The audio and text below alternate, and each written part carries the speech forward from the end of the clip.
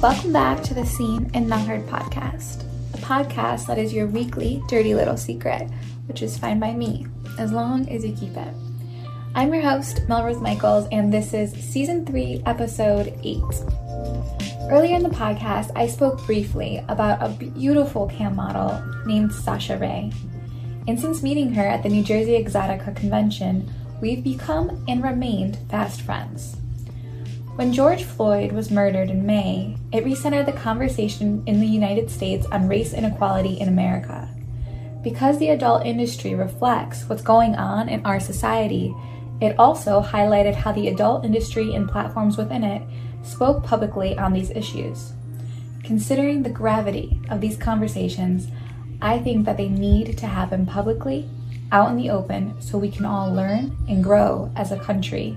So here today, ready to talk to me about racism and porn, please welcome Sasha Ray. Welcome, Sasha Ray, to the Seen and Not Heard podcast. I am super excited to have you, especially considering you are the person that came up to me at Exotica and inspired me to relaunch this thing.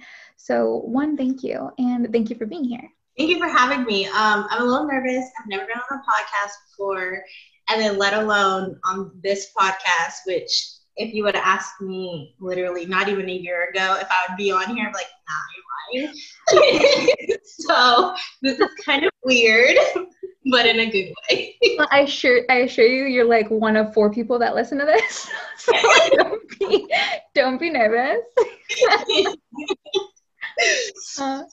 Yeah, it's not as huge as people make it out to be, or as I would like it to be in the future. But we'll get there. I'm glad you were open to joining me and to talking to me because you are someone I really respect. You're in the industry, and I feel like you've done it all in the sense that like you've been in different places. Like you've done a little bit of premium social, you've done a little bit of cam, you do the clip thing. So like you've got a good grasp of our industry. And it's hard because when I talk to people who are newer, conversations about what really goes on in the industry as a whole, I don't feel like they grasp it. Like I don't feel like they get it. Especially when it pertains to race within our industry. I get sucked into I willingly go into political conversations a lot on my Twitter and lots of rants, and I'm the first person to, clap back, especially on this topic, because it's something that's important to me and important because it affects so many people that I love and care about. So I wanted to get kind of your insight on a few things, because I know that the lens that I personally am seeing everything through is a diminished one, or it's not the same as the reality of the situation because I'm not experiencing it. So my opinion is only worth so much, so to speak, if that makes sense. Yeah, like I get what you're saying. You have such a broad vision of people just from listening to your podcast. Before even like meeting you or anything, I kind of had got that feeling of, wow, okay, so this isn't just some typical like successful white girl from MFC that is really popular and just has like one way of thinking. I was like, wow, she can see things from a different view, but it's different when you can kind of pick and choose when you want to see it and when you don't want to see it versus you can't choose. Like I can't wake up to tomorrow and be like, okay, I'm going to be a white girl, or I'm going to even be an Asian girl, or I'm going to be a Russian exotic girl. This is me. Like I'm dark, I'm black, I'm beautiful, I'm melanin. Like it'll never change. So as much as I appreciate people seeing my point of view, it is completely different when you wake up in it every day, and then to be almost kind of told that, oh, you guys make everything about race. It's not that we make everything about race. It's just, this is the world that I was born in, that I live in, and that I'm going to die in.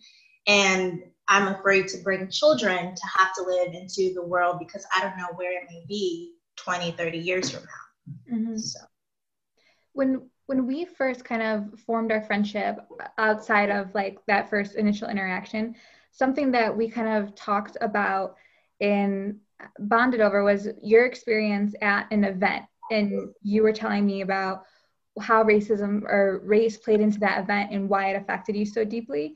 Can you kind of tell a little bit about that? You can give or take as much as you're comfortable sharing. You don't have to say everything, but kind of what played into that situation. So many that I don't even remember which one it was, to be honest, because I've had so. Oh, okay. The most recent one. It's just one of those things where I've been in the industry for, wow, what is this, 2020? Oh, it's my 8-year anniversary this month. Oh, happy early anniversary. Yeah, thank you. I was like, well, I started in September 2011. So wait, 9 years. Yeah, it'll be 9. I'm October 3rd, 2011. So 9 years. There you go. I can 9 years. So it'll be 9 years of me being in the industry as a whole. And I've dealt with the racism since the first day I started. I mean, I wasn't really into social media like that. Instagram was just coming around. I was just kind of taking horrible selfies and throwing it with no captions or doing the typical like peace sign, like duck lips type thing.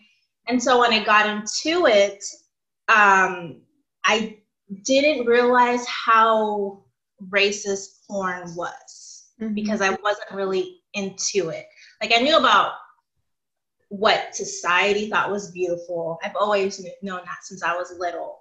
But once I got into porn or sex, webcamming, it's all the same thing, sex work, I started to really see how different everything was. And it kind of made me want to not go to a lot of events because I was always the only Black girl. I'd be like the token Black girl there. And I felt like I had to be one of them to be accepted, which, I mean, I still slightly feel that way to this day, but not as much as I did when I was like 18, 19 years old. So with this recent event, I had stopped doing conventions and doing any type of like girl stuff unless it was like a friend that I've known for years.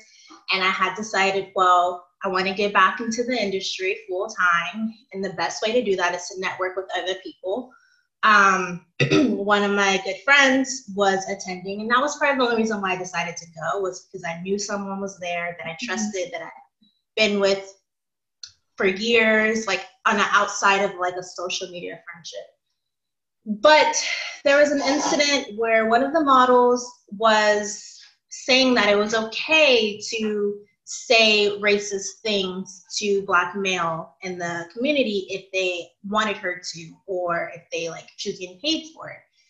And it's very difficult for me sometimes to speak my mind when I'm in a professional environment like that, because I'm already on my toes. I have to make sure I'm not being too ghetto, being too loud, or being too problematic, or just anything that they can use to then come back and say, oh, don't work with this girl because she does X, Y, and Z, even though it can be the same exact thing that my colleagues are doing. But if I do it, it's deemed bad.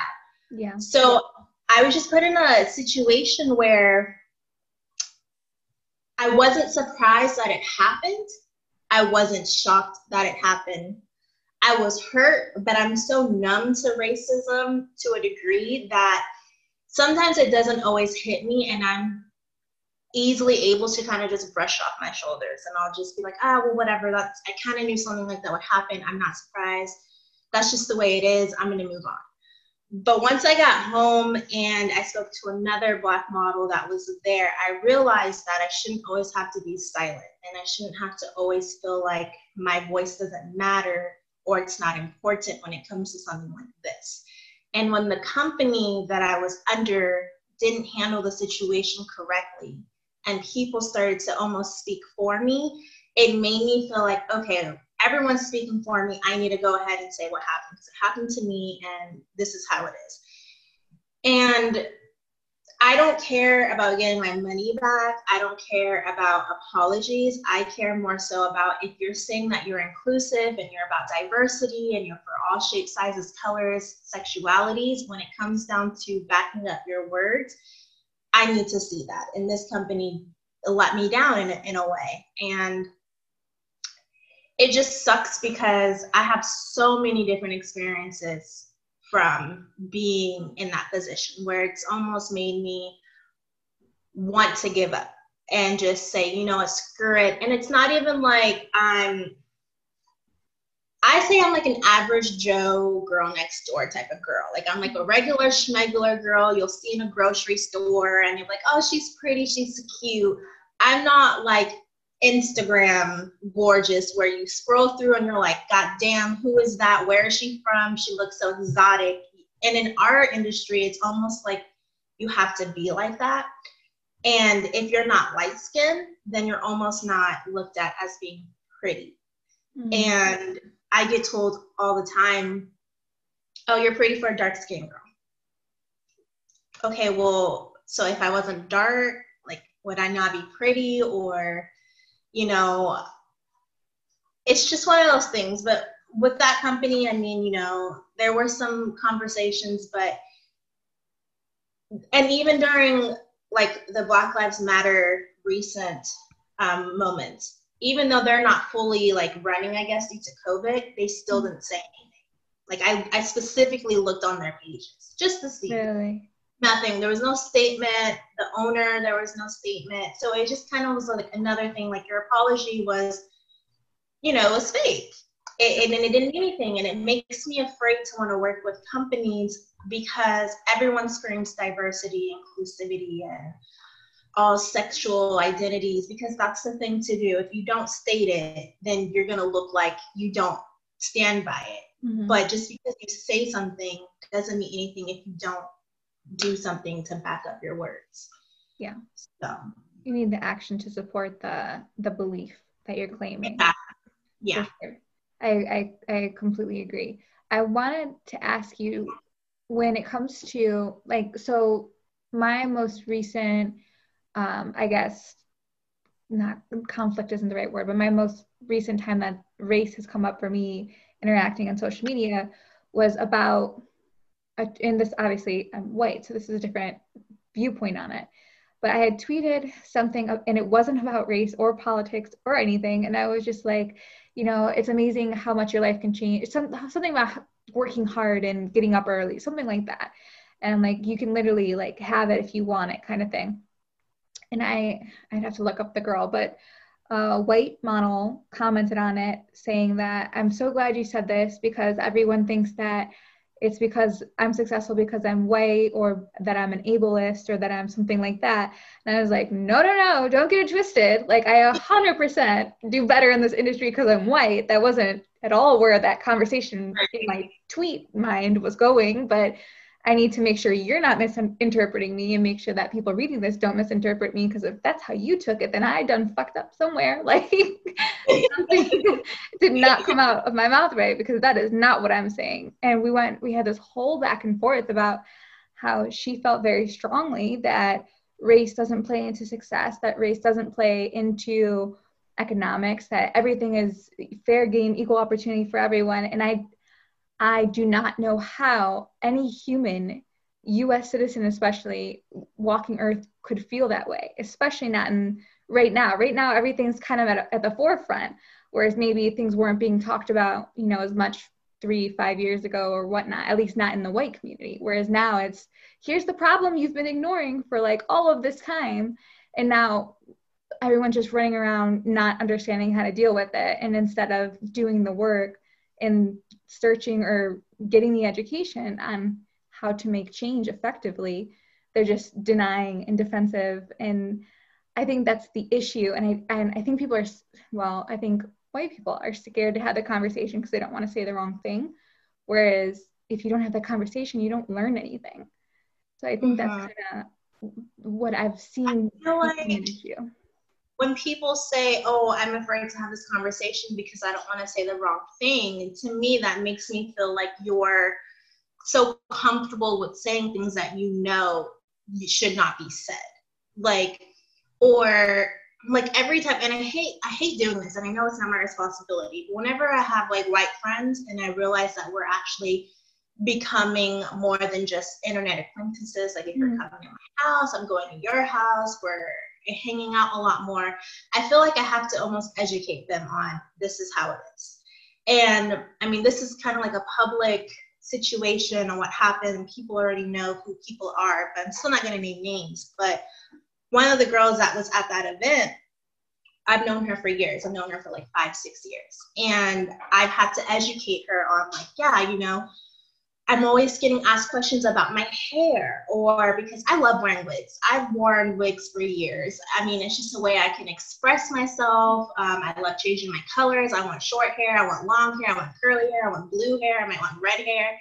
And my hair doesn't work the same as white people's hair. Like, I can't just go bleach it and then do a color and then 6 months re-bleach it. No, my hair, I would literally like have no hair. I would be bald. And my hair texture is different. So I don't put heat on my hair. I literally just put braids under and I throw on a wig every day of my life. Sometimes I'll wear it out natural, like whatever. But for the most part, I'm wearing a wig because I love it. And she's like, really, people would like comment about your hair? I'm like, yes. Do you know the most annoying thing is if I wear my natural hair out, can I touch your hair? What does it feel like? Oh my God, how did you get it like this? Wow, your hair looks so short. And then I have to explain to them about what shrinkage is. And they're like, oh, wow. So like if you straightened it, it would really be long. So like you don't have short hair. And it's almost like Black women or dark-skinned Black women aren't allowed to have long hair. Like, and sometimes I want to prove a point and just straighten my hair and just say, see, look, Black girls can have long, beautiful, luxurious hair, just like any other culture or any other race. And so when we're at that event, I brought like 5 wigs because obviously we're filming content. So I wanted to try to get the best out of my book. And one of the girls from a different country was like, wow, did you just change your hair? How did you do that? I'm like, oh, it's a wig, girl. Like I have so many wigs. Like, you know, if you ever want a wig, come to me. I'm like the wig connoisseur. And she was almost surprised that I had hair. And she pressured me into showing her a photo of my natural hair. And I felt like in that moment, I needed to prove a point and be like, listen, I have hair. Like, I'm not bald. Even if I was bald, who's like, why is it your choice to tell me what I can and can't do? But I showed her a photo and she's like, wow, your hair really is long. It's so pretty. It's so curly. How did you get it like that? You know, where I'm from, a lot of dark girls like you, like they have really, really short hair. And it was almost as if I was in a museum and she was getting a history lecture. And so my friend afterwards, she's like, wow, I never realized what small things like that you go through.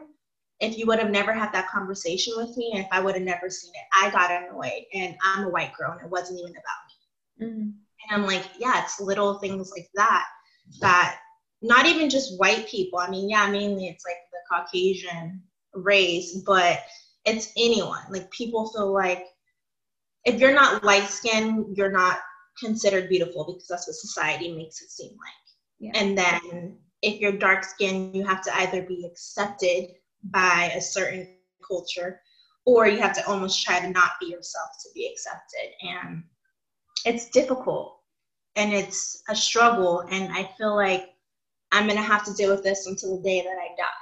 I mean, as much as I would like to think the world's going to change in my lifetime, I don't see it happening, sadly. And see, when there's other like gaps in the things that disproportionately affect people of color in porn that the average person isn't considering, not even just the roles that you get, like Black women especially in porn are so fetishized. They're not just performers, they're not just people, it's a fetish. And then also the pay gaps between what a Black performer would get paid as opposed to a white performer.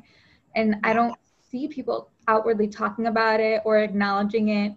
And I don't know how that conversation gets started so that once we, hopefully this movement, and this is not anything obviously that's going to happen overnight by any means, this will be decades of work that needs to be done to correct the systemic problem that we've had for a very long time that we've been ignoring. But I think those conversations need to be brought to the mass community just because I feel like most people don't realize it's happening because it's not affecting them. You know, I think that's a big part of the problem is that majority of the country is white, so they just think that this isn't a real problem because they're not experiencing it, and that is our privilege, and that's what we're missing. How do you feel when it comes to being a person of color that's a performer in when it, obviously you don't do mainstream, you haven't really done mainstream like on-set porn, so maybe not experiencing like a pay gap from a studio or producer, but do you feel in your experience that your content won't sell as well as a white girl's content or a white performer's content? Oh, definitely. I mean, like, when I first started, I knew going into this industry, if I was going to do it, I needed to just go full in. I couldn't half-ass it.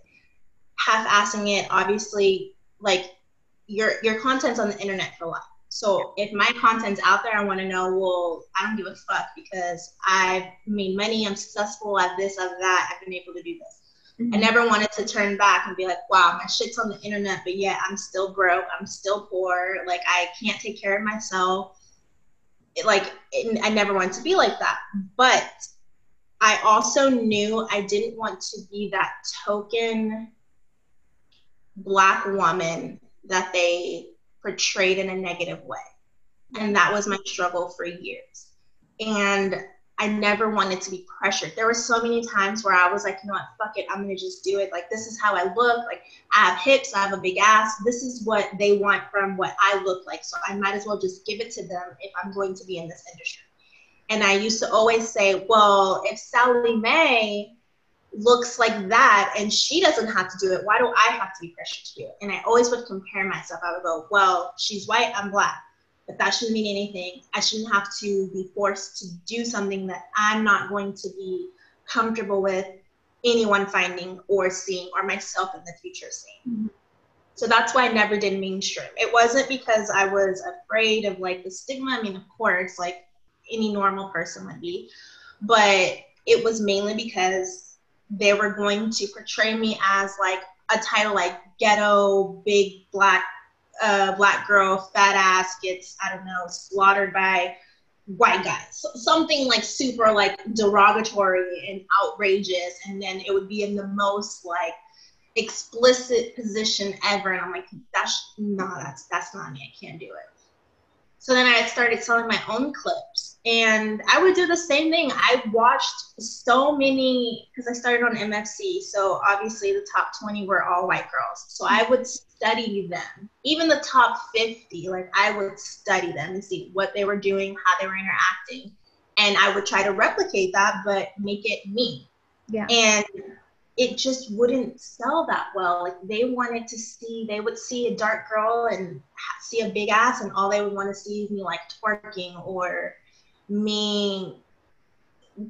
I would get the most racist like requests, and I'm like, no amount of money. Well, I would rather be on the streets and do some of the things I'm requested for. And then I would start doing content with like other girls, and I would do it with white girls. And we would do the same videos that I would film myself, and they would sell so much better. And it's like, so I'm only accepted if it's with another white girl. Or I would do shows, and it would be the most like, the chat would just be like, oh, wow, you have a Black girl with you. Wow, she's pretty for dark skin. Wow, chocolate and vanilla. Or like, just like, it would get to a point where like we would just log off because it would be too much. And it's like, I felt like no matter what I would try to sell, no matter how I sold it, if I did super HD quality, if I did iPhone amateur, it just wouldn't do the same. And white girls are praised for having big asses and twerking, but Black girls are looked at as ghetto and trash for doing the same thing. Mm-hmm. And it's like, why she's literally doing what I've been doing my whole life, but she gets praised for it and she can make money off of it. But when I do it, I'm just looked down on. So, I mean, there's definitely that factor where like I can bust my ass off. And there are times where I would give everything. Like I would stay up, I would do camathons, I would push out so much content, I would network, I would go to all the events, I would go to all the conventions. Like I would really put in the time, and I still wouldn't make nearly as much as my white colleagues. And even with some of the popular like Black OnlyFans models right now, they still don't make anywhere near with what the white girls make. And I see them putting in the time, putting in the energy. And it just sucks because until society makes us acceptable, no one else is going to. Because especially Americans love to go with the trend. And that's why I hate when like BML movements come up, because they come up all the time. But I'm not a hashtag. Yeah. And I feel like people look at it as a hashtag because it's something to post, and if you're not posting it, you're going to get attacked because you're going to look like a racist, and it's not genuine. And it's only talked about when it's the thing to talk about at the moment.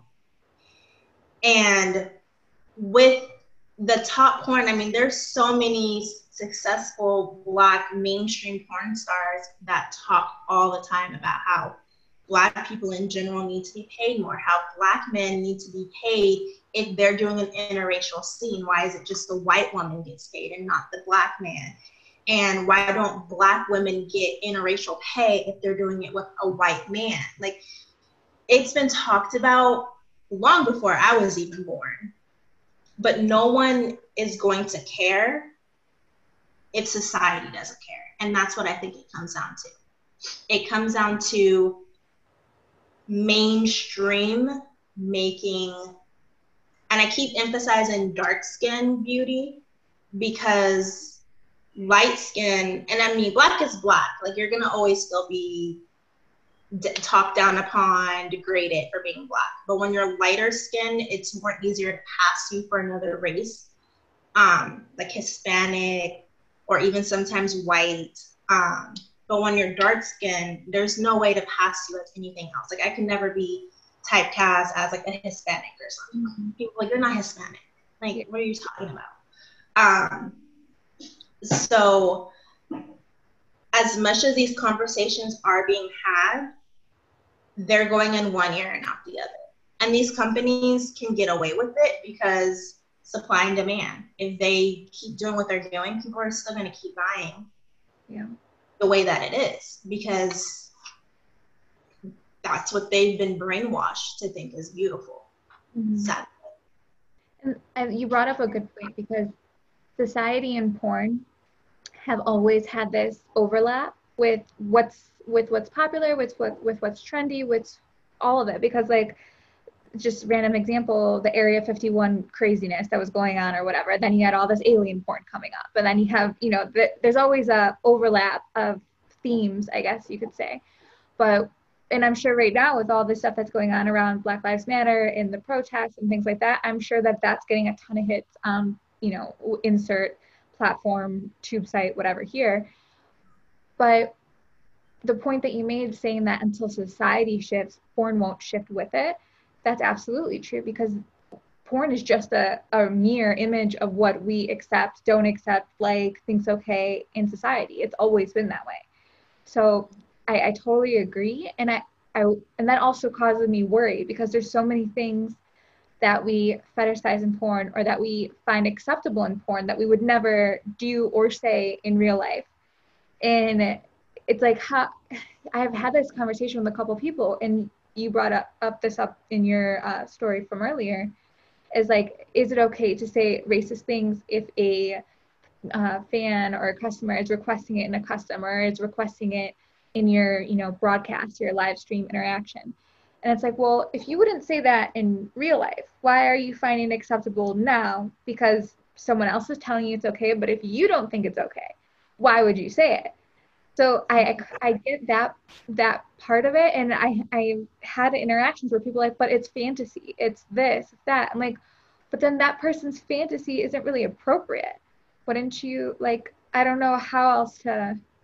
That's where, like, the line gets tricky, because porn it's a fantasy. I mean, there are some customs that I would never probably in my real personal life do, but I mean, at the end of the day, I'm an actress. It's my job to kind of put on a show, and if I'm offering a service like customs, then I have to be a little bit open, but know my hard limit and where I will never cross over.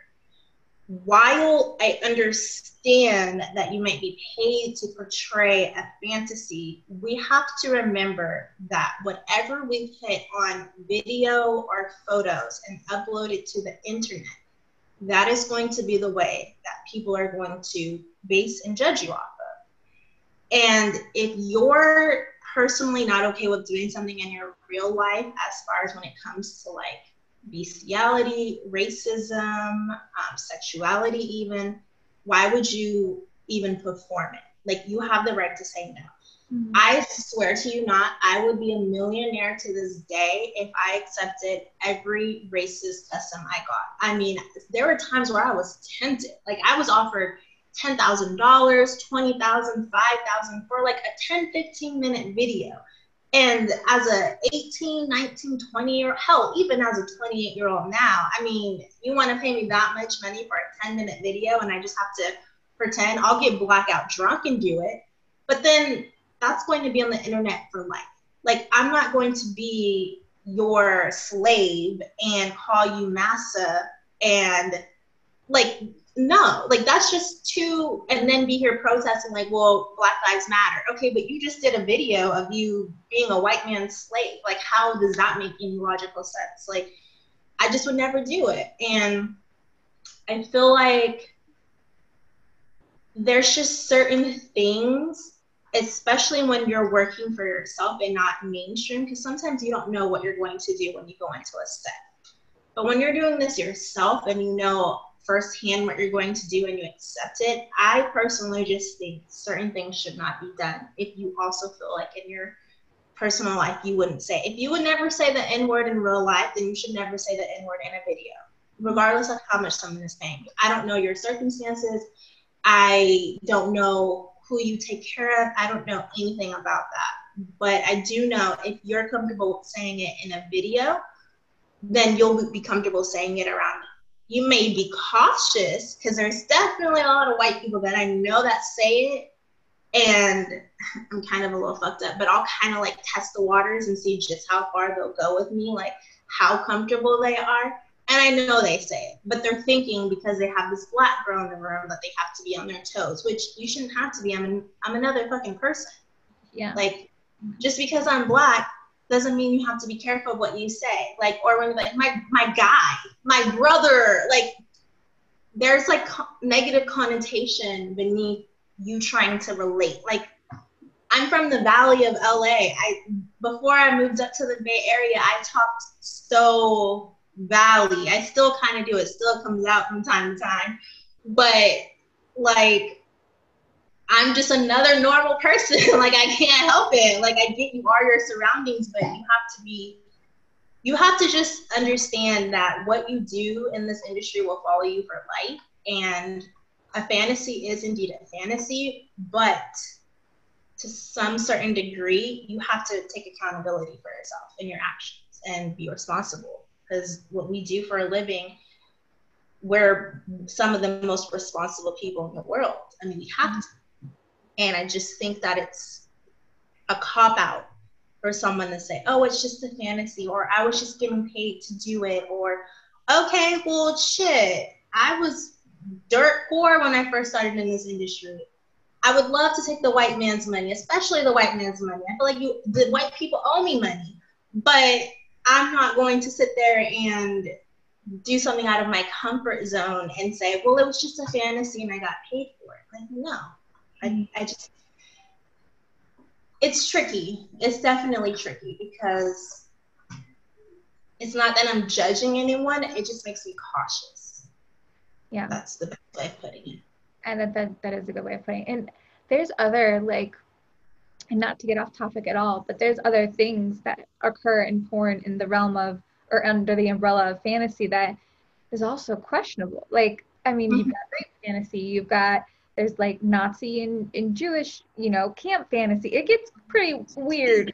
Yeah, it goes beyond my personal comfort of what I like to watch and enjoy, that's for sure. Yeah, so it's like, it's weird, and you have like the teen fantasy, which I'm not gonna lie, I definitely have tried to utilize that for as long as I could, but then it also gets kind of weird thinking about that. If I put 18 in this video, it'll get more sales. And even though it's like 18, I think about my younger siblings and I'm like, I mean, they're kind of almost, they're not too far, and I wouldn't want someone to be sexualizing them in that way. But porn grabs towards that, which also makes me feel like it's a little bit of like encouraging pedophilia. But then that's like a whole nother type of fantasy that no one really wants to publicly admit to. But that is, I want to say, like half of porn. I mean, maybe not 50, but like it's a deep portion of it. Bestiality is another thing. Like I would never think about allowing my dogs to like eat me out. Like that's just really weird. Like, but there's some people that are really into that, and there's always a fan base for any fetish. Like you would think, oh no, no one would watch that. No, there's a fan base for any fetish out there, and some of them just not for me. It gets murky because I try to like play devil's advocate in that way, because like when I was first starting out, I was 20, and I remember really recollect thinking like, man, I wish I could get away with the 18 tag. I don't look 18. But like now as an adult, well, more of an adult, in retrospect, I look back and I'm like, God, like that disgusts me. Like that, I remember being 18 and knowing what I know now, looking back, like you're like a 12-year-old at 18. Like you got no clue. I don't think you're able to do porn at 18, but it's strange what we can get away with under the title of fantasy, because it leaves no I wouldn't say no judgment, but it leaves no boundaries really, and it gets pretty murky. I do want to talk to you about your view on how platforms in porn, platforms where like ourselves, the performers, have control, like the OnlyFans, like the Fan Central, like the ManyVids, like all of those, are kind of responding to the Black Lives Matter movement. Because this is something I know you had attempted to reach out to me about, but didn't send the text message, or I didn't get it. Yeah, I remember I wrote, and I mean, in a way too, I'm kind of glad, because it was coming pure out of like emotion and not like rational thinking. And even with like being like not like the spokesperson, but like I feel like there's a lot of pressure on me to making sure that I'm representing this topic well. And I mean, a part of me was like, I don't feel like I'm qualified to really talk about this. There's so many more successful. I'm qualified to talk to you. There's two humans that are bad people. There's just so many more like successful Black women that are much deeper into it. Like I've never really been a super like political person, even though I wanted to be a lawyer at one point. But I try to stay out of it because it can get ugly really quickly. But with some of the platforms, I mean, with one of the major ones that we know that is affiliated with MFC, they don't ever acknowledge sex workers, like ever. I mean, that's kind of like a thing, like if you go on that platform, you know what type of response you're going to get. I mean, they're always under fire for something new going on. I mean, to whoever listening, I don't know when this is going to come out, but right now, you know, we have a huge celebrity that kind of put a little wrench into how the platform is running right now. So with that company, I never really expected. And Bella Thorne. I'm not afraid to say it. Well, if we can drop names, then yes. The only great thing about OnlyFans, I would say, is, I mean, the percent rate, obviously the payout is pretty high. And two, there isn't necessarily like a homepage where it makes people then organize people by what would be pleasing to the audience when you first look at it. So it's kind of like you're blinded. I mean, it's like if you subscribe to my OnlyFans, it's because you know what I look like, you know what type of things I might do, and you're interested in me. So you subscribe driven by you, so they know. Exactly. Right. Versus being put, I mean, of course, it's still the same because you have Twitter and everything, but it's just a little bit different. Versus with like My Free Cams, the first page, you're kind of scrolling through and all you see are a bunch of white girls. white, skinny, blonde, blue eyes, like the society deemed beautiful type girls. And you know, if you're a customer that's looking for maybe something that has a little bit more melanin, you might not think that site is for you because you don't see that being portrayed. You don't see that diversity. You don't see that inclusivity. And then it makes me as a performer want to straighten my hair or wear lighter foundation so I can try to look lighter, or make sure my body doesn't change a certain way so that way I can try to have like that super slim body shape. And I feel like there were a lot of platforms that I'm personally on that just did not stand up during that time. It was like we have to yell at them and call them out for them to want to then speak up and say something. I shouldn't feel like I have to call you out on mass media for you then to acknowledge the Black creators that are on your platforms. Because we may not be shown, but there's a lot of Black creators that are successful and that do make it. And without them, this company wouldn't make it, or these companies wouldn't make it, I should say. And I hate so much when a company does not stand up for my rights, but then want to use me for like a promotional matter to make themselves look like they're inclusive. And a part of me is always like, well, any type of publicity is good publicity. As long as my name gets out there, you know, it'll work. But I've gotten to a point where I'm no longer willing to submit and help a company pretend that they are inclusive when they're not. And it's not even just about being inclusive or showing diversity in the heat of the moment. It's about continuing that after the fact. Like with ManyVids, I use ManyVids. I'm active on ManyVids. I recently won a crown from ManyVids for a contest. But they still don't care about my life. They don't care about the Black creators on there. And I constantly tell them. And I know I only won that crown because it happened to be in the middle of the BLM protests.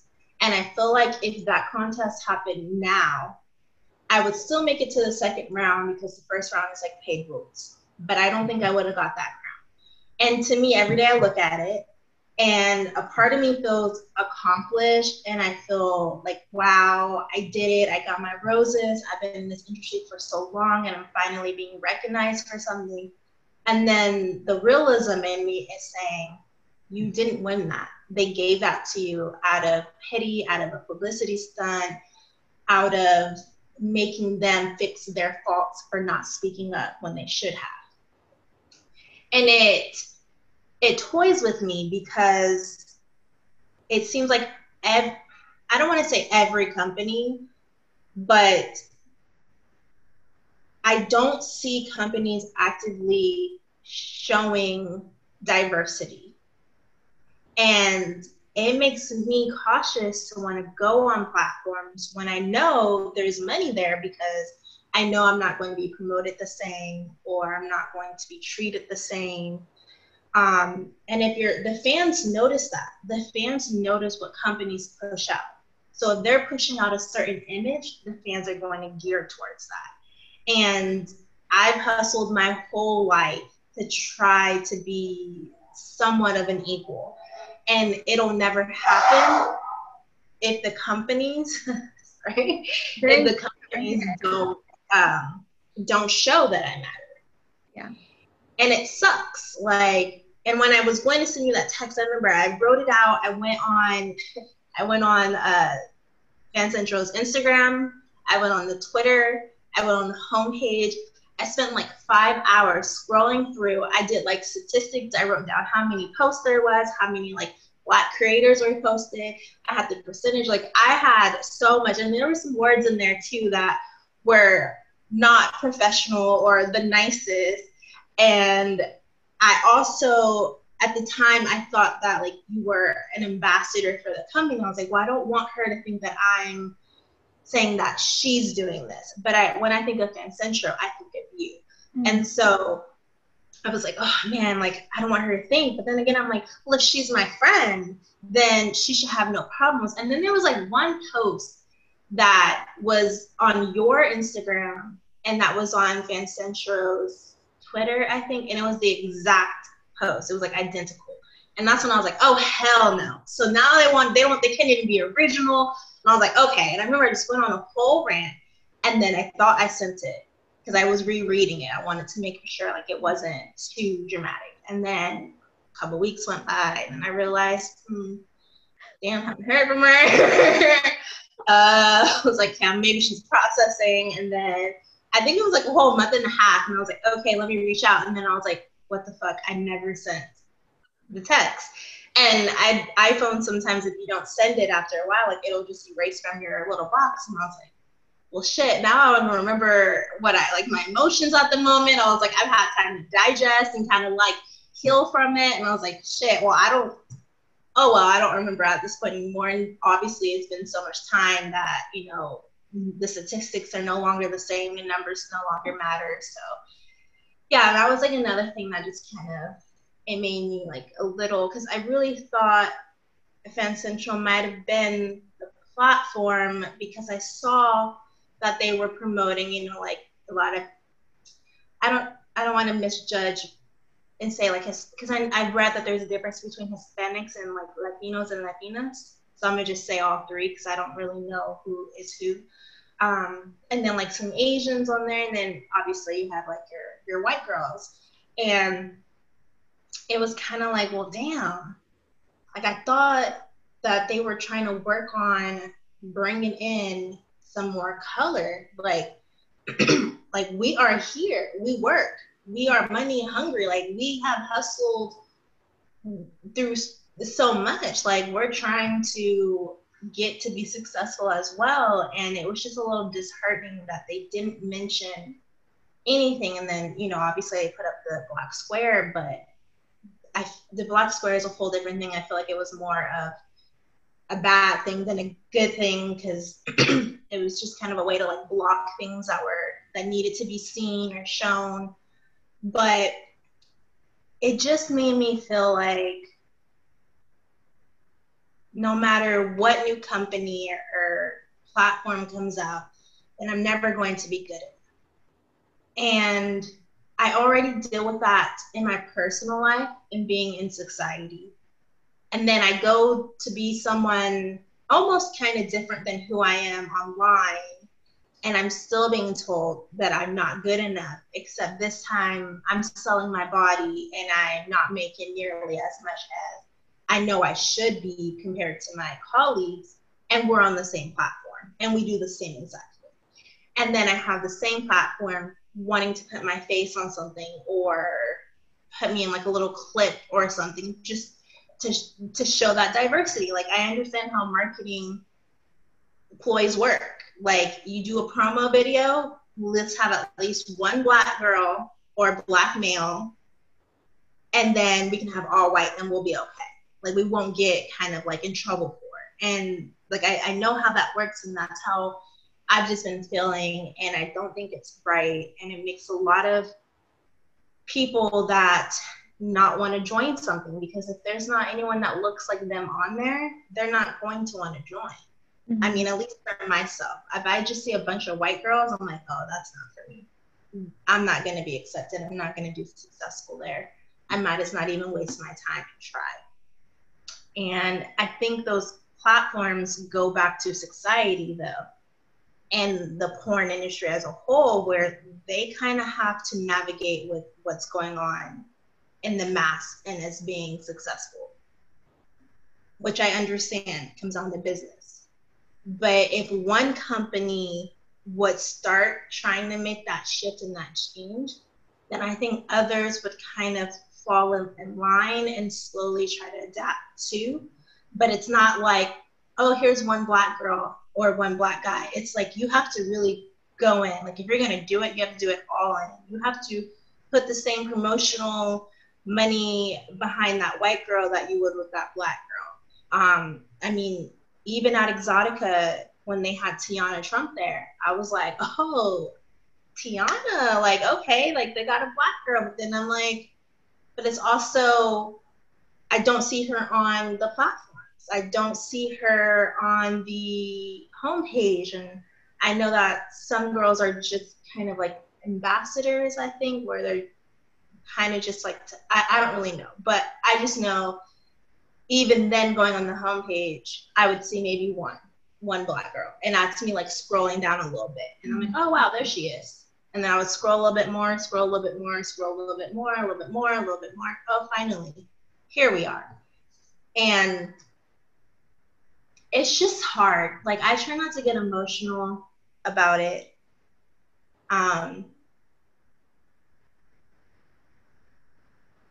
But it's difficult because you can talk all day, you can talk all night, you can talk all year, you can talk all month.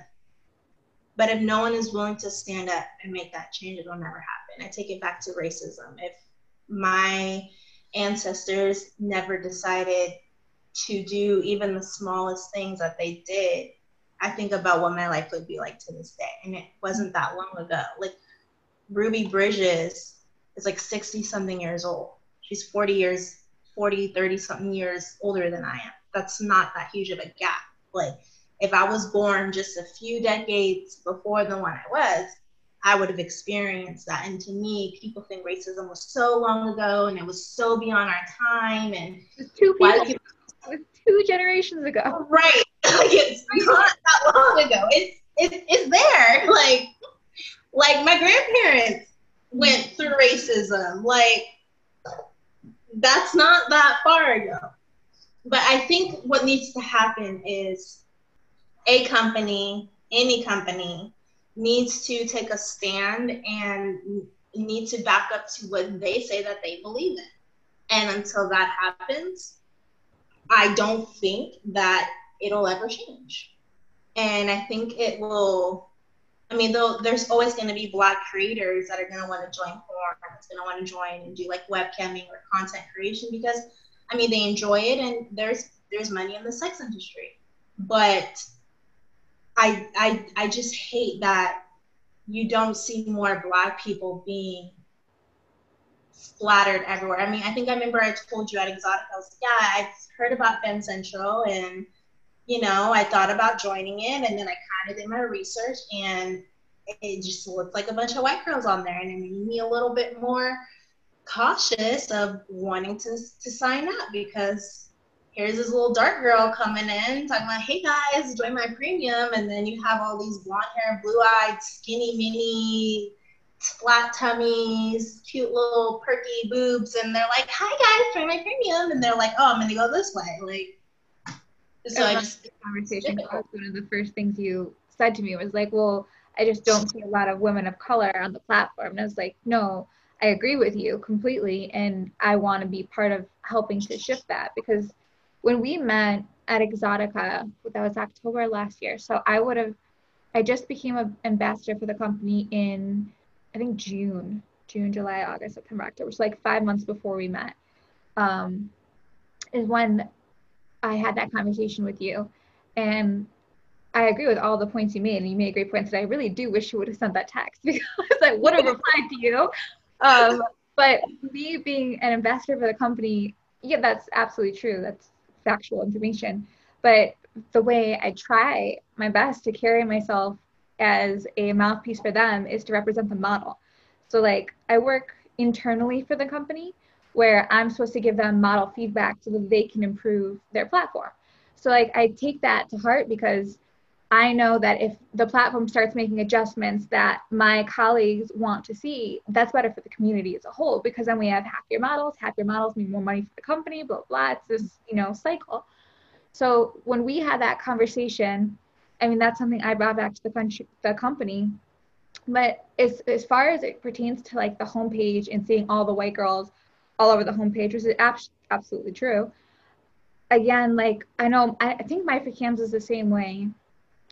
OnlyFans doesn't have a homepage for those of you who don't know, but MyFitCams, FinCentro, it adjusts the girls on the homepage based on sales, which is the whole fucking problem because then the girls earning the most money are the stereotypical average white girl. And then you have the homepage filled with these girls which feeds then the cycle of them getting the traffic, and it just keeps going. So I think that I'm hoping, I mean, I haven't had this conversation with Fancentra, but I feel like platforms could work towards an algorithm where maybe it's not the top in sales, but it's the top in sales for their niches. And then that gets mixed together for a homepage, which is inclusive of, you know, maybe top selling gay, top selling bi, top selling trans, top selling person of color, top selling Asian, top selling all of these things, because then we have a homepage where people actually get the variety that they could be coming for.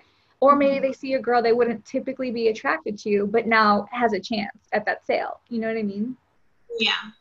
I think if we're has that where they have like mini bit girls, mini bit boys, mini bit ebony, mini bit Asian, mini bit trans. So like they kind of have that section too where if you're like looking for a certain thing and you're like, oh, okay, like, oh, here we go, top 20, or I think it's like top 100 or something. That is a good idea. But then again, it kind of goes back then to where like now you're being categorized to have to be in your own subcategory. And I get how a homepage works. Like, yeah, the more money you make, then obviously you're gonna be on top. And yeah, a model or a member can like adjust their settings. But like, let's be real, you go on a website, you're not gonna do that. So there's more to like, there's just like the promotional aspect on it, like the banners, like you can make it, or like even just like the social media, like the Instagrams and the Twitters, like, or your campaign videos, like you can make it where you are showing the diversity and the inclusivity of it without having to necessarily be top and center. I mean, when I look at a page, I do look at the homepage, but me being in the industry, I know how it works. Where I'm like, okay, these girls are making the most money. And I'm like, okay, well, how can we help promote and support women of color in there as well? Like, so that way they can kind of get up. Because you can't make money if no one knows you, no one finds you. No one knows you there, yeah. And again, too, it comes down also to society, how it reflects in porn, and it's that cycle. And it's a matter of, I think, breaking that cycle and actively taking steps to break that cycle, or to at least level the playing field, because it's not. And I think if you really think it is, or that porn doesn't reflect society and what's happening in that way, you're just wrong. Like, you're on the wrong side of history, and you're not looking through things from a real perspective. You may be seeing it from a lens because you haven't experienced something. So I think that's a problem that we need to work towards, and I hope that I can help somehow to make that platform, the platform I'm on, better. And I'm on most of these platforms as well, but yeah, obviously I have a bias. But I think too, at the end of the day, if we aren't talking about it, we're gonna get nowhere either. Like, we can't just sit back and say that it's not happening. We can't sit back and say that there's no work to be done. I think that's ignorance and denial, bar none. And we're not going to achieve anything doing that. So like, although it might be hard, or although we might not feel like we have the right language, or we might not know we're speaking appropriately, at least we're getting there. At least we're starting the conversation. And I think that's kind of where things got to go. I mean, when it comes to the platforms, because I think we're almost on all the same ones. yeah.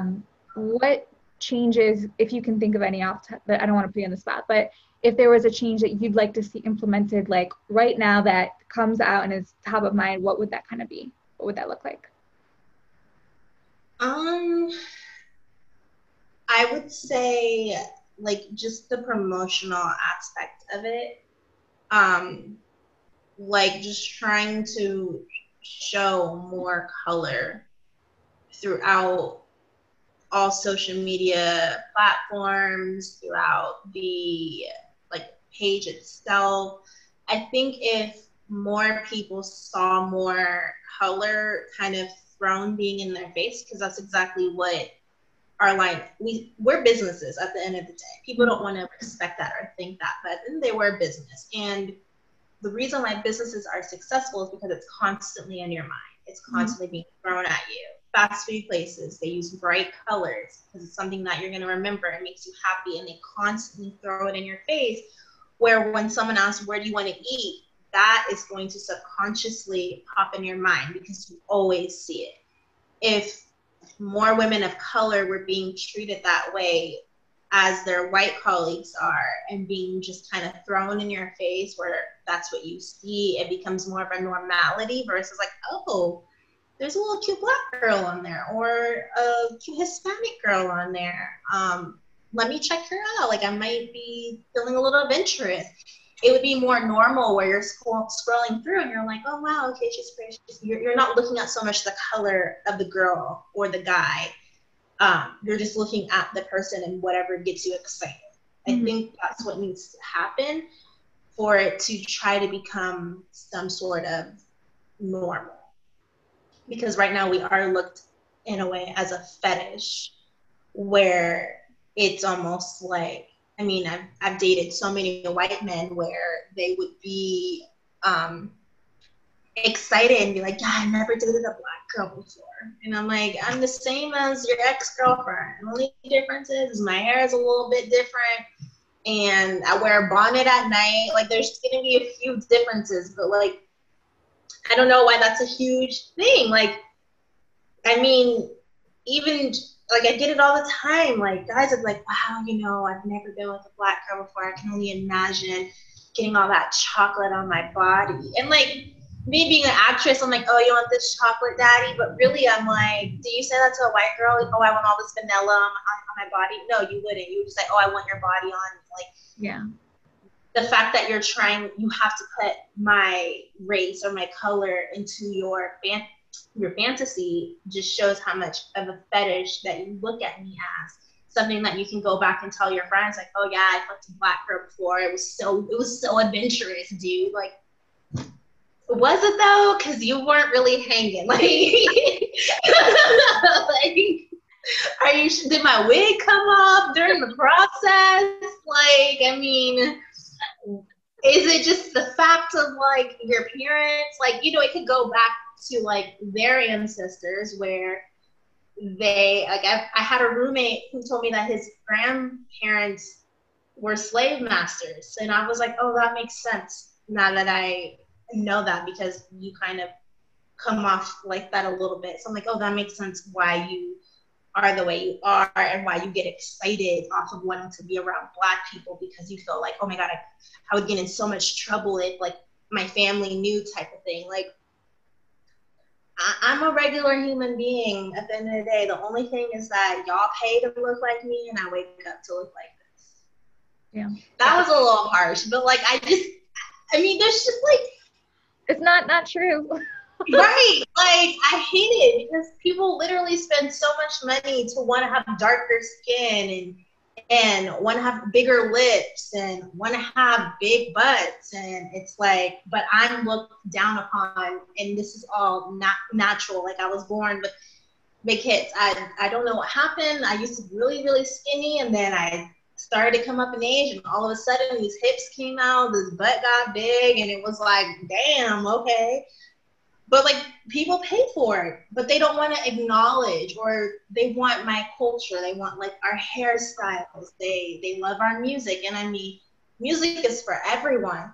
But if you're listening to it and you love this artist, love the person that's producing it. Mm-hmm. If it's a black person, protect them. If it's a black artist, if it's a black musician, if it's a black sex worker, if it's a black politician, a black doctor, like, support them when you see every day that their lives are not being treated the same. No one is saying that all lives don't matter. What we're saying is that all lives can't matter until Black lives matter. Because it doesn't make any sense. If all lives matter, then Black people, myself, we wouldn't be screaming, my life matters. I wouldn't be afraid to have my nieces or nephews, or if I got a significant other, life be in jeopardy, or my own life. I've had so many encounterments of random people, because I cut you off, that wants to call me a racial explicit name and tell me I need to go back to where I come from because I cut you off. Like that comes from like deep rooted problems. But yet you'll be the same person that wants to rap to Jay-Z or like J. Cole or Meg Thee Stallion, but you don't want to respect the person that's producing the art that you enjoy and love so much, or the hairstyles, or the body features that you want to get enhanced. Like, it just doesn't make any sense to me. And that's when I know that we're just kind of like Barbie dolls to people. They take everything from us. They want to strip us till we're naked, make it their own, claim it their own, but don't want to respect where it came from. And it's always been like that, unfortunately. And I truly feel in my gut and my heart and my soul that racism will always be here because racism is taught. And until it's stopped being taught, it will never end. And unfortunately, there will always be someone that still believes that we should have separate bathrooms, that I should not be able to get a higher education, that I should not be able to own property, because owning property and having degrees makes you a better person, which then makes you almost better than them. And they don't want me or my future children or nieces and nephews to ever be in a position to be looked better than them. And it's sad, but unfortunately, we can protest all we want, but I truly don't believe racism will ever end. Ever. Because it's taught. Well, that's not what I was hoping to come from this conversation. I'm really sad now. It sucks. And it's the ugliness. But I mean, I think it's the truth. Like, if I lived my life thinking, oh, one day we'll be free. That's what my ancestors thought. And here we are 2.5 decades later. Yeah, I'm able to sit there and have lunch with you in public. Yeah, a white man, I could look at a white man and not get like hung. But there are literal men recently who have been hung from trees. No Black person, I don't care how depressed, how suicidal, how unhappy you will ever hang themselves in public from a tree. And that's just a cover up. There's so many videos that I'm glad that we live in a day and age where internet is almost bigger than the news, because so much shit would be covered up and story would be spun around. Like, it just doesn't make any sense to me. Black women coming up missing from their cars, running, phone, like, certain things just don't add up. It doesn't make any sense. And as much as I would love to say, yeah, one day, it will end, it won't end. We'll just learn how to migrate and get along a little bit better than two. But we'll never be looked at as equal people, because it goes back to it again. Like, racism is taught from birth. You see on TikTok these parents doing videos of their kids with a Black doll and a white doll, and they'll ask them, like, what do you see? And they're not mentioning anything about color. Well, that's because those parents aren't teaching their children that this is what's beautiful, this is what's bad, but there's parents out there that are, my younger sisters have told me that are in elementary and middle school, and they're like, oh yeah, this little boy called me N-word. And I'm like, did you say something? And they're like, yeah, I said something, but they didn't really do anything, so I came home and I told mom.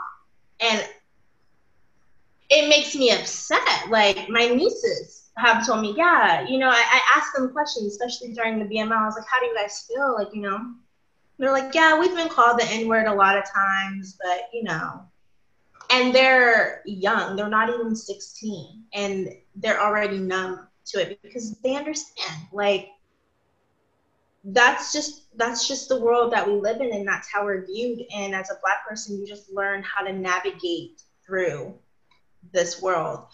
You try to do things where you're not suspicious. Like, if I go into a store, I'm making an effort to buy something just so it doesn't look like I stole anything. because if I walked in and then I walk out, oh, that's suspicious. Or like, it's just little things that you may not have to think about doing. Or, I mean, I wish I had something more positive to say, but I just don't see it. And I would love to be proved wrong. I would love to be an old lady and be like, oh, well, in my day, I thought it was never going to end, but I'm so glad, it did. But I can only go off of history and the present to determine what I think the future might be. Yeah, I mean, I agree. I hope we're all wrong, but the likelihood is that we can hope for progress, but not perfection, I think is not in the right term. Yeah. You know what I mean? I think, we're not having slaves, and we're not separate bathrooms, and we're not there, but we still have mass incarceration of Black men. We still have systemic racism, and then that reflects with society, which reflects with porn and every other facet of our daily lives. So I think you're right. I think the best we can hope for is progress, and to look back and be like, well, this is better. We're getting better.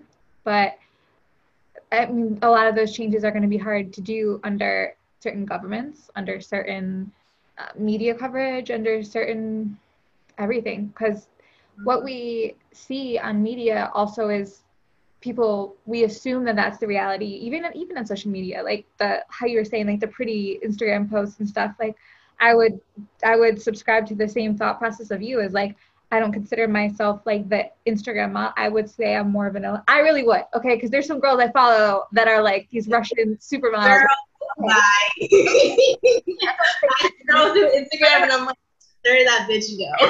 Like, I don't look through feeds. If I don't tap and like your feeds, it's because I can't look at Instagram. It makes me so insecure.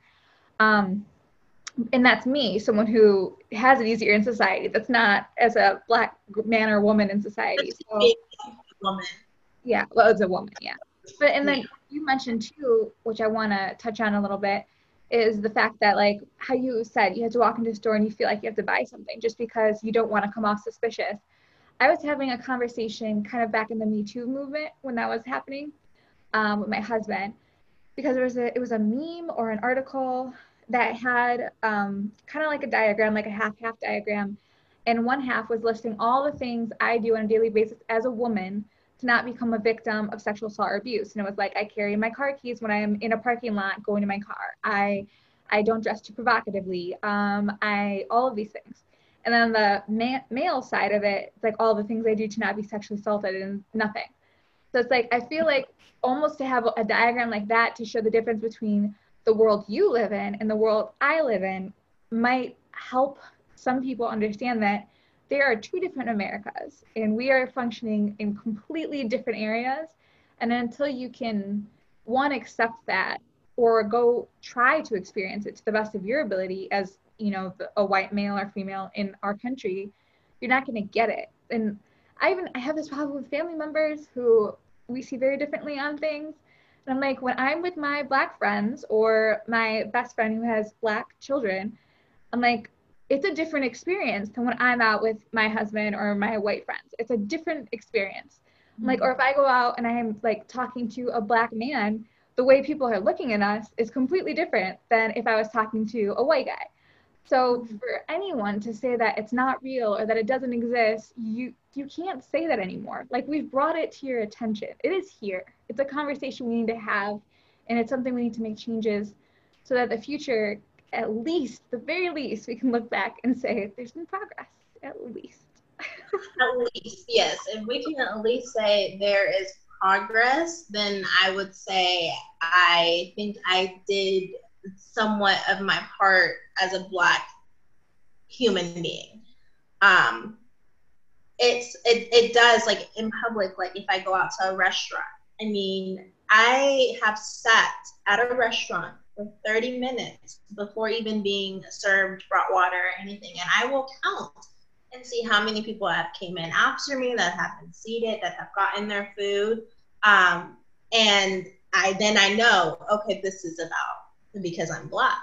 And if I'm with white people, it might be a little bit quicker service, but my order would usually be wrong and theirs would be perfect. And I'm like, okay, like it's obvious. And people will say, oh, why do Black people always bring the race card into things? Like, you guys always want it to be about race. I would love for it not to be about race. I would love to just go into a restaurant and have a meal with my friends and call it a day. But when it's being put out there and I can see what is exactly going on, then obviously, of course, I know what it's going to be about. It's just like with tipping. I wish I saved it. There was this girl on TikTok, this white girl who's a waiter, and she had said that her two colleagues were like, oh God, here they come. And she looked around, she said, who's they? And her colleagues were like, those Black people. And she was like, okay, like I don't understand. She's like, oh my God, they're your table. I feel so bad for you. You're not gonna get a tip today. And so she's like, why would you say that they're not going to tip me? And then they said, because they never do. Like, just the like negative connotation behind it. So she goes up to the couple, she treats them like any other white couple, gives them great service, feeds them on time and everything. And at the end of the meal, the guy hands her a wad of cash. And she goes, oh, is this for your bill? He goes, no, that's for you. That's your tip. And then I'm going to pay with it. And she said, moral of the story is if you just treat people the same fucking way, then maybe you would get tipped at the end of the day. Mm-hmm. And I tell people that all the time. I have no problems with tipping people. My whole fucking sex work career is based off of tips. It's commission. I don't get hourly. I can spend 12, 24 hours. I can spend a whole month and not make a damn dollar because it goes solely off of tips. I understand the value of a tip. But if you're not going to treat me like a human person and you're going to give me shitty service, I'm not going to fucking give you a dime. I will pay my meal and to the cent, and that's it. But you're not going to get anything extra from me because as Black people, you can feel when someone's treating you different. You can see the side eyes. You can see the side conversations. It's almost like we have a seventh sense or something, where only if you're Black you understand this type of like vision, and no one else understands that. And there's Black people too that think Black people do too much. That's a whole nother situation because the Black community, we are not perfect. We never claim to be perfect. If we came together, we would take over the fucking world. That's a whole nother topic. But if you just treat them, so there's no right. It's just like you just know. Or I've been to so many parties from being from LA and going to an art school where the cops would show up and my friends wouldn't get like asked for their ID or anything, but I'm getting my ID like asked for, and it's like I don't understand like why, or being questioned. Who do you know in this neighborhood? Why are you in this area? And I was like, well, first of all, I know the person that's throwing this party. How do you know a celebrity? I go to an art school. All my friends are actors and actresses, are probably on one of your favorite fucking shows that you watch. Like, just like I don't understand it. Like, what's the problem? And the white people, they wouldn't get it. It's like, you don't understand what is happening. I'm being racially profiled, and you're okay. Like, I make it make sense. And people want to try to pretend it's not there because they don't want to acknowledge the truth. If they acknowledge it, that means that they might have to come to some sort of realization within themselves that they might be a little bit racist. And that's okay. If you can have a conversation with me and you say, this is how I feel about the Black community, and I feel like if you guys did this, and this, then maybe this would be the way, and this is just how I feel, I would respect you more than you pretending that you're for Black people, but then you degrade Black people behind my back and then make me your token Black friend. Like, oh, this is my best friend. Okay, cool, awesome. Okay, we're no longer friends, so now I no longer see you around Black people. Like, do you really support and like Black people? Same thing with sex workers. I see no Black women being retweeted or anything now since BLM has died down on social media. Like, your actions just need to back up your words. I'm not a fetish. I mean, I am in porn, but anyone can be a fetish. But I'm a human, and if you treat me like a human, then you would see that people would react a lot differently. I recently saw this white guy straight up cussing out a cop, calling him a bitch, telling him he would fuck his wife, like saying that he has a gun in his car, his wife, his children are in a car, and the cop's not doing a goddamn fucking thing. This guy No, I feel like I saw this video. yeah, it's like a recent thing, yeah, and he's going in on this cop, and I'm just pushing the cop even. right, like he's aggressively out of his car, in and out, going in his car, looking around his car, feeling around his car, getting in this cop's face, like pointing his finger, and the cop is literally just like, I think he had a taser or a gun, but he wasn't using it at all. He was trying to talk to this person. Yeah. Let alone you can have a black guy who is complying, because we love to see it on the internet. If you would just comply and listen to the cops, and maybe you guys wouldn't get shot. This guy is complying. I keep hearing Hands intertwined behind his back, and another cop comes behind him and straight kicks him on the ground and chokes him out. But people don't want to talk about that. White privilege isn't a thing, that racism isn't alive. I don't know how many different ways it can be thrown at. People just want to turn a blind eye because they know that it doesn't affect them. And as you said earlier, America is predominantly white. I think it's like, don't quote me, but I remember, I think it was like 33% of America is black. I think it's like something. Last I checked, when I was arguing with someone on social media and I researched, it was 13% of America was black. 13. There we go. See, I was giving us more than what it was. 13. When I said, nah, that can't be 13% of America. Like, there's over 1 million people that live here. Like, that doesn't make any sense. Like, how is it 13%? So I looked it up for myself. There's literally 13% of Black Americans. And y'all want to tell me that there's no such thing as racism when you guys are the predominant race? Like, it. That's a big one that I struggle with when I do get into these like social media beefs, because people are like, well, look at the numbers. Da, da, da, da. I'm like, you're reading the statistics wrong. If a certain percentage of Black people are dying when they're that small of our population, that is a fucking problem. Exactly. That's a problem. It's a huge, or with weed being legalized here in California, and there's still so many Black people that are incarcerated for it, but their white counterparts for the same exact crime are being released. Like, make that make sense. It's the government, or even the world, because people are like, if you don't like it here, then you can always just leave. Okay, I've traveled. It's not just America. I mean, this is history. Like, do you know how the world was formed? Like, people are so dumb, or not even dumb, lazy. Like, they don't want to look into what they're trying to go against. But it's like, we are such a small percentage, like 13%. You think it's 13%, and you would think that like it would be 13% would be like, oh, 13% of Black people are gay out of 50%. Like, you know, you would think something else. You wouldn't think that a culture of people were that small. And you think about, that's including doctors, that's including athletes, that's including firefighter, like that's including every type of profession, and it still only comes down to 13%. Like, it still baffles me, and I still don't believe the numbers, because I see Black people all the time. I'm like, there's Black people here, there's Black people there.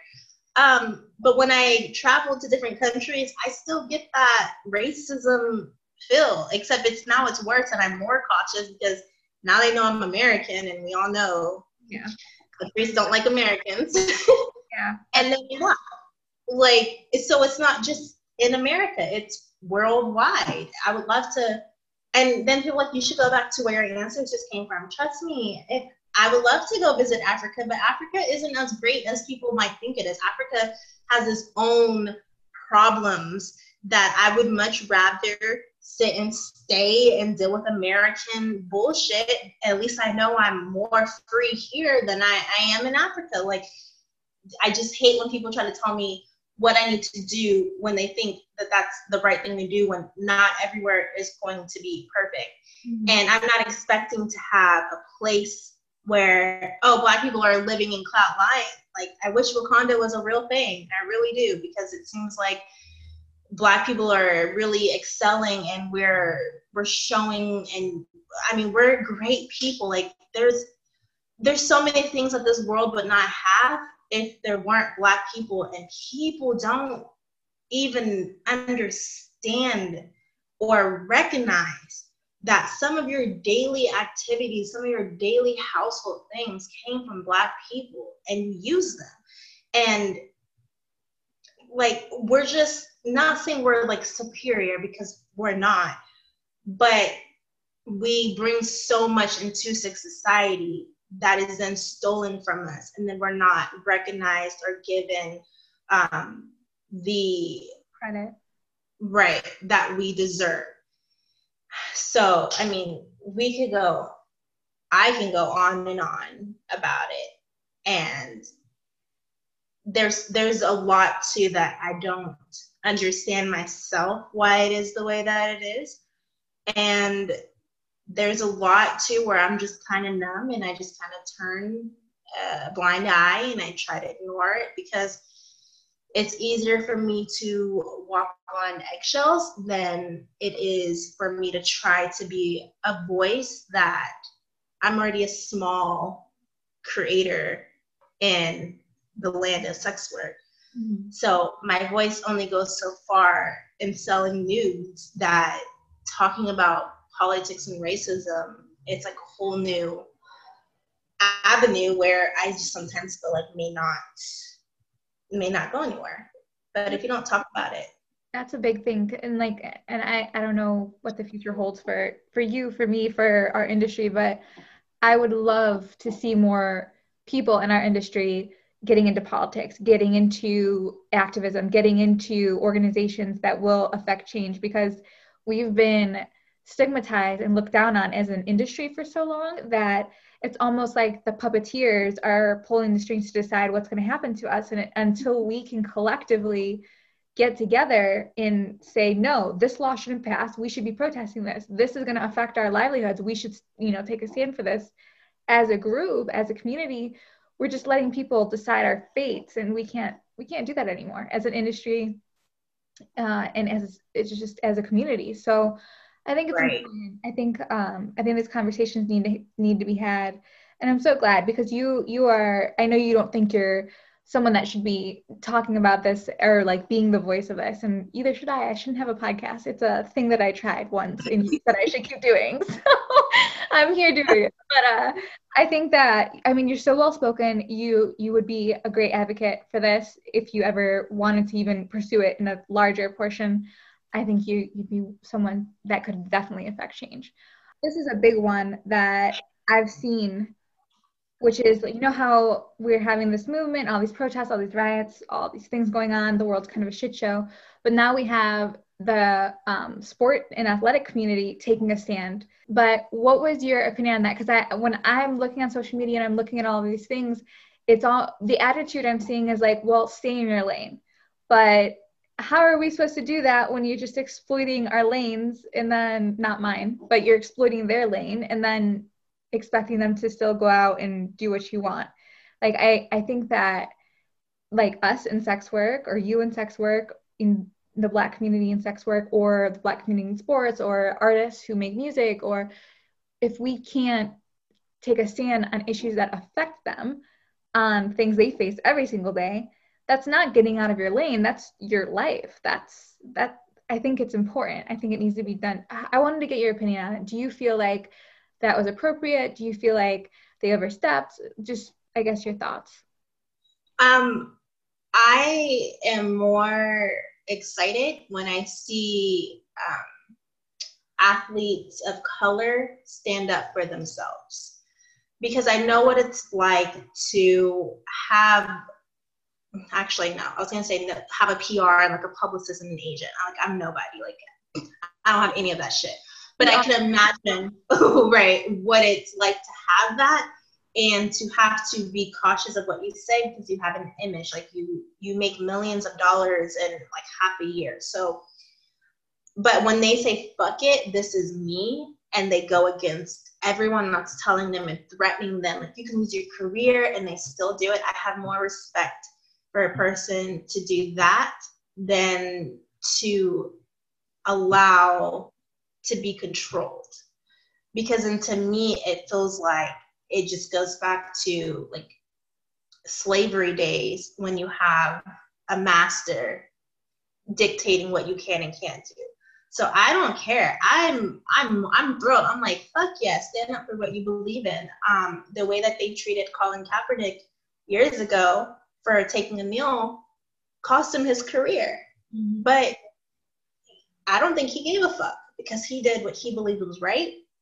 And he stood up for himself, he stood up for his family, and he stood up for me and millions of others. And at the end of the day, if Black people stopped being entertainers, athletes, medical professions, and we just stopped doing everything, the economy would crash. And I don't think people understand how much the Black dollar actually goes. Black people will sit there and buy Jordans before they'll pay their rent. Like, I mean, that's just how, like, we are. I mean, I've done that before. Like, I bought some expensive clothes, and I'm like, so I respect it. I don't think that there's anything about staying in your lane. I mean, if anything, they are staying in their lane. They are Black people. At the end of the day, this affects them. The only reason why you care about them is because they are giving you an entertainment service, and you're like, dance, monkey, dance, and they're dancing, and you're like, hoorah, hoorah, let me throw peanuts. If they weren't doing that, you wouldn't care about a LeBron James. You wouldn't care about a Jay-Z. You wouldn't care about a J. Cole. Like, that's why they turned against Colin, because they were like, oh, he's being too political. He's degrading the flag. I mean, we could talk about America, want to talk about the flag. We can go home with them and talk about what's happening within the military and how women are coming up raped, abused, and dead. But nobody wants to talk about America then. Nobody wants to talk about the land of the free when your own people that are representing the country are coming up dead, murdered, raped, abused, and they don't have any answers or reasons. So people like to pick and choose what they want to talk about and not talk about. But once the truth starts getting a little too open and out there, then they want to backtrack and they want to get quiet and they want to be hush-hush about it. And that's wrong. I wanted to talk about one more thing that you touched on before we wrap this up. You were saying that you have so much more respect for people who can say that they've, made mistakes or they've handled something wrong, and who can do the work to educate themselves and make changes going forward. And I want to say, like, because this is something that I come into again with these like conversations where people, even when they're wrong, they just double down and want to stay wrong, even though they have factual information or resources available to them, so that they can come out on a better side or make better decisions going forward of how they treat someone or how they behave in a situation. And it's like, I think everyone's always growing, everyone's always learning. Unfortunately, the internet is forever, so some shit you say will be there forever, but you can redeem yourself. I do believe you can grow and like overcome and be a better person. And I think everyone should always be trying to do that. And something like, for me, I grew up in a predominantly Black and Hispanic area, so for me personally, when I'm around white people, I feel more out of place because that's just not how I grew up. But I used to stand by the statement where, like, I don't see color because all my friends are Black or Hispanic. So for me, that's a person. But even that phrase now, I look back at differently. It's like, no, I do see color. That's a Black person. That's a Latin person. That's, a Mexican, whatever. But there's individual things that make them unique and special and great because of those things. And I shouldn't sit there and say, like, I don't see it. I should acknowledge it for the greatness that it is and how much value it adds to any given, interaction.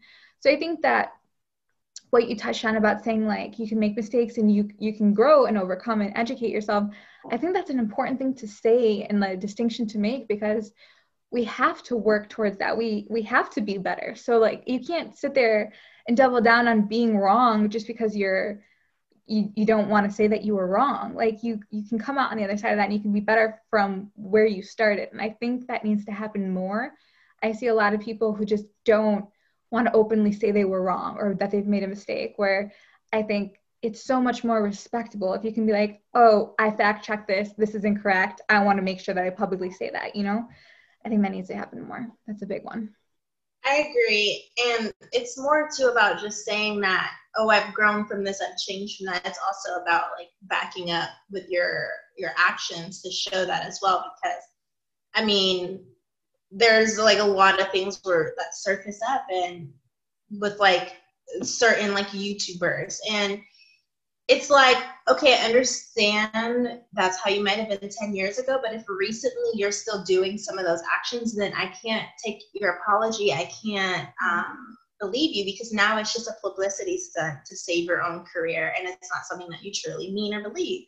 Same with like the sex workers or just people in general. Like, you're gonna make mistakes. I mean, there's sometimes I say racist shit and I don't even realize it's racist, and I don't mean it racist. Which is why I'm very guarded with who I let into my circle, because like I'll say some like wild stuff, and if you don't know me personally, you might think like, wow, this girl is really fucking racist. Like I don't agree or believe in what she says, but I have like a lot of dark humor, so that's how I like cope with stuff. But if anyone ever called me out on something, and I'd be like, yeah, I said that, but that's not who I am to this day now. And you can go through and you can see on my life on the internet how I might have changed or how I am different now. I can't judge someone off of the past, because we all have a past. We've all done fucked up shit. We've all said fucked up things. We've all been young, dumb, and naive. But I can only hold that for so long until I'm seeing who you are today. And if who you are this moment, that I know you, that I am seeing you, that's who I'm going to judge you based off of. I'm going to be cautious of your past, but I'm not going to judge you. If you're still doing the same shit, then obviously your apologies or whatever you say doesn't mean anything. And one thing I really want to stress is I appreciate white sex workers trying to have a platform or use their platform to help women of color get out there more and seen more. But there's a way to go about it where it's not seeming like we're a charity case, or that you're doing it to make yourself look like a better person. Because if I'm being honest, and this might backfire on me, but like I don't trust a lot of white sex workers. Every time I've gone to an experience, it just always has backfired on me, and I never felt safe or protected as I would if I looked like them. So I feel like if this is something that they truly believe in, it should be done effortlessly and all the time. Like, and I made it an effort to write down those that were actively speaking and were like, oh, I'll match donations, which is all great and dandy, like, of course. But I say this all the time, like, I am not a hashtag, and I'm not just a seasonal trend. I'm not something to make you look better for your brand. I am a person at the end of the day, and I would like to be treated as such. And I never want someone to treat me differently or walk on eggshells because of how I look. And I get it, you're human. Humans are going to have a natural reaction, but I want it to come off of not race. And usually it comes off of race before anything else. And just be a kind person. Like, if you're going to say you support women of color and you want to always sit there and try to insert your opinion to try to make yourself look good, well, back that shit up with actions. Like, do it when no one's watching. That's what it matters the most. That's how I believe. There's this like motivational playlist I listen to, and he says, when you're trying to do something better and successful, it matters most when no one's watching you. And when people are watching you, yes, it matters, but it matters least because now you're doing it to be a show. And that hit me because I'm like, that's true. Like anybody can get dressed up, do their makeup, do the hair, and if there's a camera in front of them, look good and pretend to be a cam model. There's more to being a cam model than just being in front of a camera and entertaining. There's so much backhand shit that goes into it.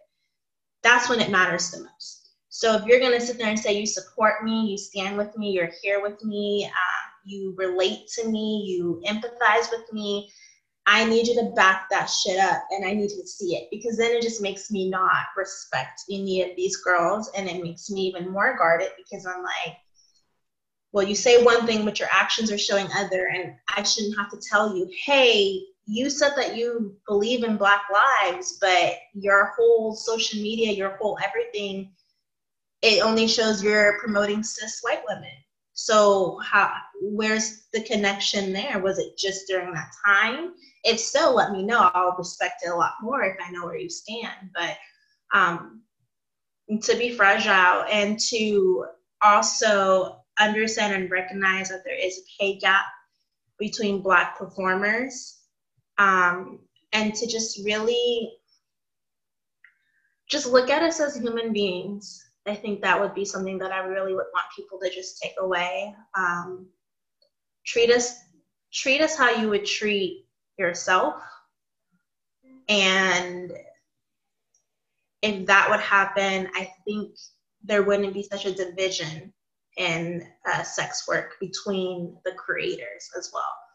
I think if we came together, because we have our own problems just by saying you're a sex worker. I mean, that in itself is an issue. I think if we all came together and got rid of the race, we could tackle on a lot more than two and make discrimination happen and make this more of a safer place and like try to help pass bills. Like, but none of that can happen if we don't even respect and appreciate and help one another. So, yeah, we have a lot of work to do. A lot. And I mean, you know, it's anything's possible, honestly. Anything is possible. I will never say it's not possible. I can be a little bit of a negative Nancy, and I like to think of the negative versus the positive happening, but it's possible. And I hope there is progress within the sex work itself, and within life and our society in general.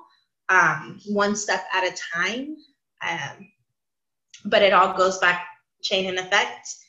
So society appreciates. I don't think anything else can really go into play, which kind of sucks because it makes it a little bit harder, but it just takes one person, really. It takes one person or one platform, I should say, one platform to stand up and really make a choice and be willing to risk it all. That's the thing. If this is something that you're passionate about and you stand behind, you have to be willing to risk your entire career for it, because there's a possibility that can happen.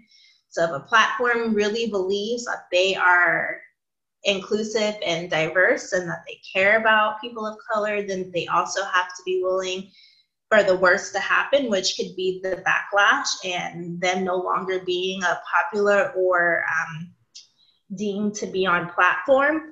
But for me, I'd rather lose everything knowing that I stood up for something that I believed in than keep everything when at the end of the day, it really isn't mine to begin with, type of thing. So, yeah. Hey, I think that, well, one, I think this is a great conversation. Even some of the stuff that you're saying now, it's like you're talking and I'm like, I do that. I could improve there. Yeah, I hear you. Okay. I'm like taking notes. I'm like, okay, yeah, you're right. You're totally right. So, I mean, I appreciate you. I appreciate you because every time I talk to you, I feel like I learn something, not even about you or about race, but in general. So I'm really grateful that you're on. Before we wrap this up, is there anything you want to promote? Please promote the hell out of it. You can find me on Twitter at XOSashaRae. And Instagram is also XOSashaRae. I also have a new business coming out, which I'm not sure when this will launch, but it will be out this month. I'm really nervous about it. So if you like art and a lot of creative and nerdy type of products, then support your girl. It's fully ran by me, solely by me, which is a lot of work. And if you're listening to this podcast, there is a promo code SNH20 and you'll get 20% off your first purchase. Special to you guys, I've actually haven't given out any promo codes, so there's that. And I don't know, I really suck at promoting myself. Oh, you can find me anywhere exo Sasha Rae, ManyVids. I do have a fan central. I'm not really that active on it, but I do have it. I do check it. ManyVids, Twitter. Yeah, you find me on Twitter. You can usually find me everywhere. So. What's the business website for your new business? It's called. See, I suck at promoting myself. It's called Femme Fatale Artistry. So, it means a very strong, independent, sexual woman, which I feel like is me in a nutshell. And then I love to do art. So really it's like a lot of fluid custom art. And then if you are a smoker, I do have rolling trays that I make custom as well. So a little bit of everything for someone. And yeah, that will be up this month if you subscribe to the newsletter, femfataleartistry.com. You can find out all the updates and alerts on when it will drop. That's so weird because I haven't verbally spoken about it, so it just sounds weird. I'm like, this is my business. I don't know what to say. I don't know what to say. Good that here then. That made you put it in the universe. So now. Yes. But thank you for having me. I really do appreciate it. It wouldn't be season 3, honestly, if it wasn't for you. So I appreciate you very much. You're welcome, everyone. I'm just kidding.